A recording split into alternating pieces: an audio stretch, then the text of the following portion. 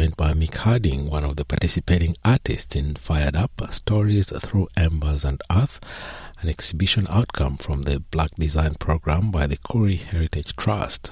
And this year, the exhibition explores the possibilities of clay. Mick, welcome to NITV Radio. Thank you.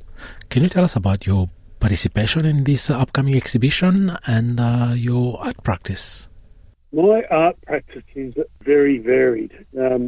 Sculptures, commissions, woodwork, jewellery, drawing, and just recently the stuff in Blak design is my first go at ceramics since Form 2. For those of you who don't know what Form 2 is, it's Year 8. I do lots and lots of stuff, mostly work in wood. I started off making artefacts, Aboriginal artefacts. I do a whole host of other things. It would certainly take up this interview and then some if I was to continue to talk about all the different things. Yeah, because you're multi-talented. You do so many things: printmaking. Using clay is something that is not one of the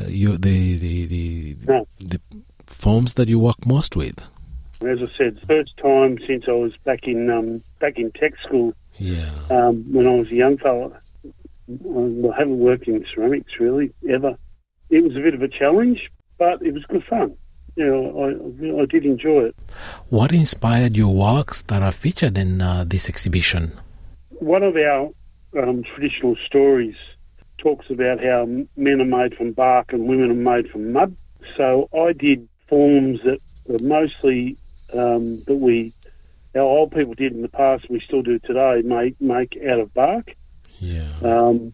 But of course they're made out of mud, being clay.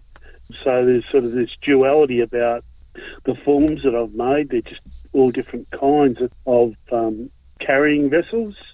Yeah. And then I just played around with different parts of that form. Also kind of being a bit flexible about how I went about doing things. You think you're going to be doing one thing and then you end up doing something slightly different because of the nature of what the play is. Yeah. I had an array of things that I was trying to achieve, and I ended up achieving these ones.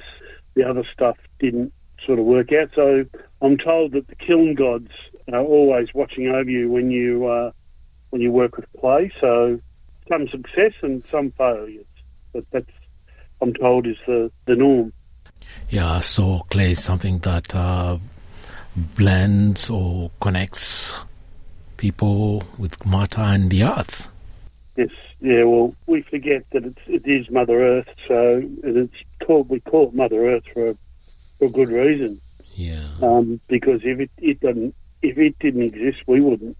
So fairly simple, I think, in that manner. So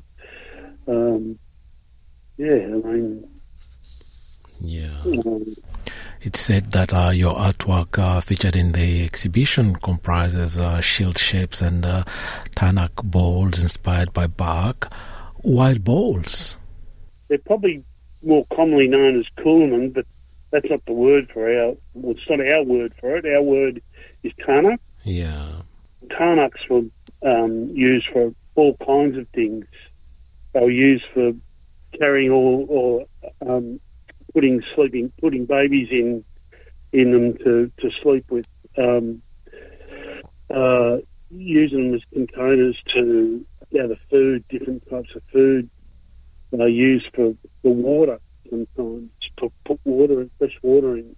So it was something that was an everyday item that our people used in the past. And look, I still use them from time to time. I sometimes use a tanak to make my ochre paint up when we're painting up to sing and dance. Yeah. So there's a whole host of different uses for them, and they still continue today. They're probably not exactly the same as how our old people use the containers, the tanaks. Yeah. But, and I suppose the thing about it is you want to show continuity. So even though they were they're bark. They're normally bark, making them out of ceramic. Predominantly, we use clay as a in a ball kind of fashion. We'd make a clay ball and use it for as a kind of oven ball. Yeah. And there's still lots of evidence around in the landscape where those old hearths are. Essentially, they're just old ovens where our old people were cooking food in. I'd say that your ceramic works, I was looking at the exhibition brief, your work aims to project a special feeling about cultural knowledge. Yes. For culture and knowledge to stay alive, it needs to adapt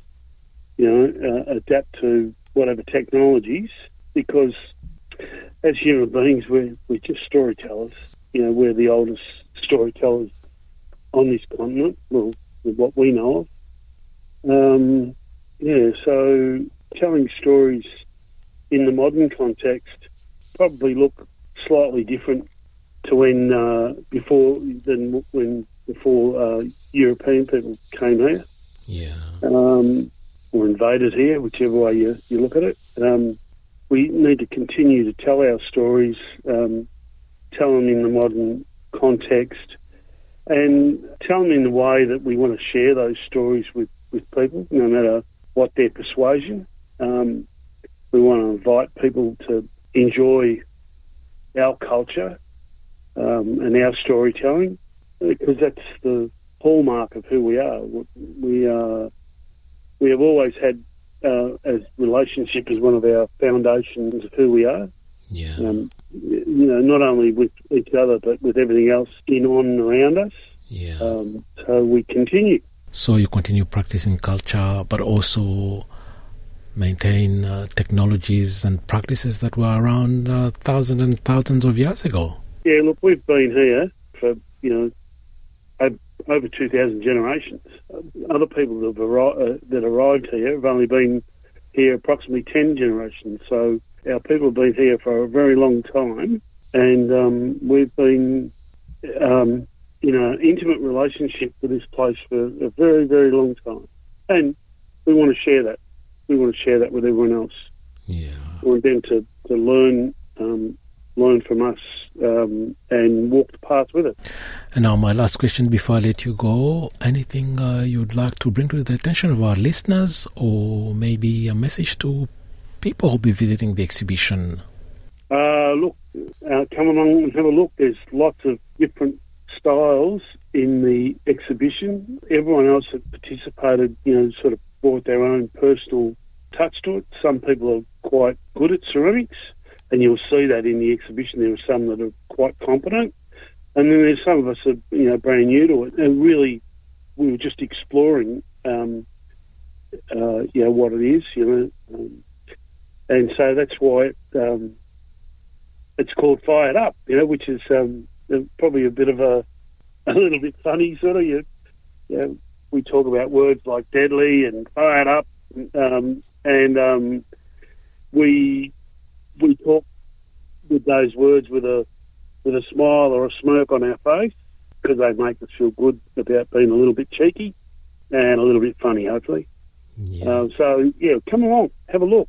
Mick Harding, thank you very much for taking the time to talk to us on NITV Radio about your participation in this groundbreaking exhibition.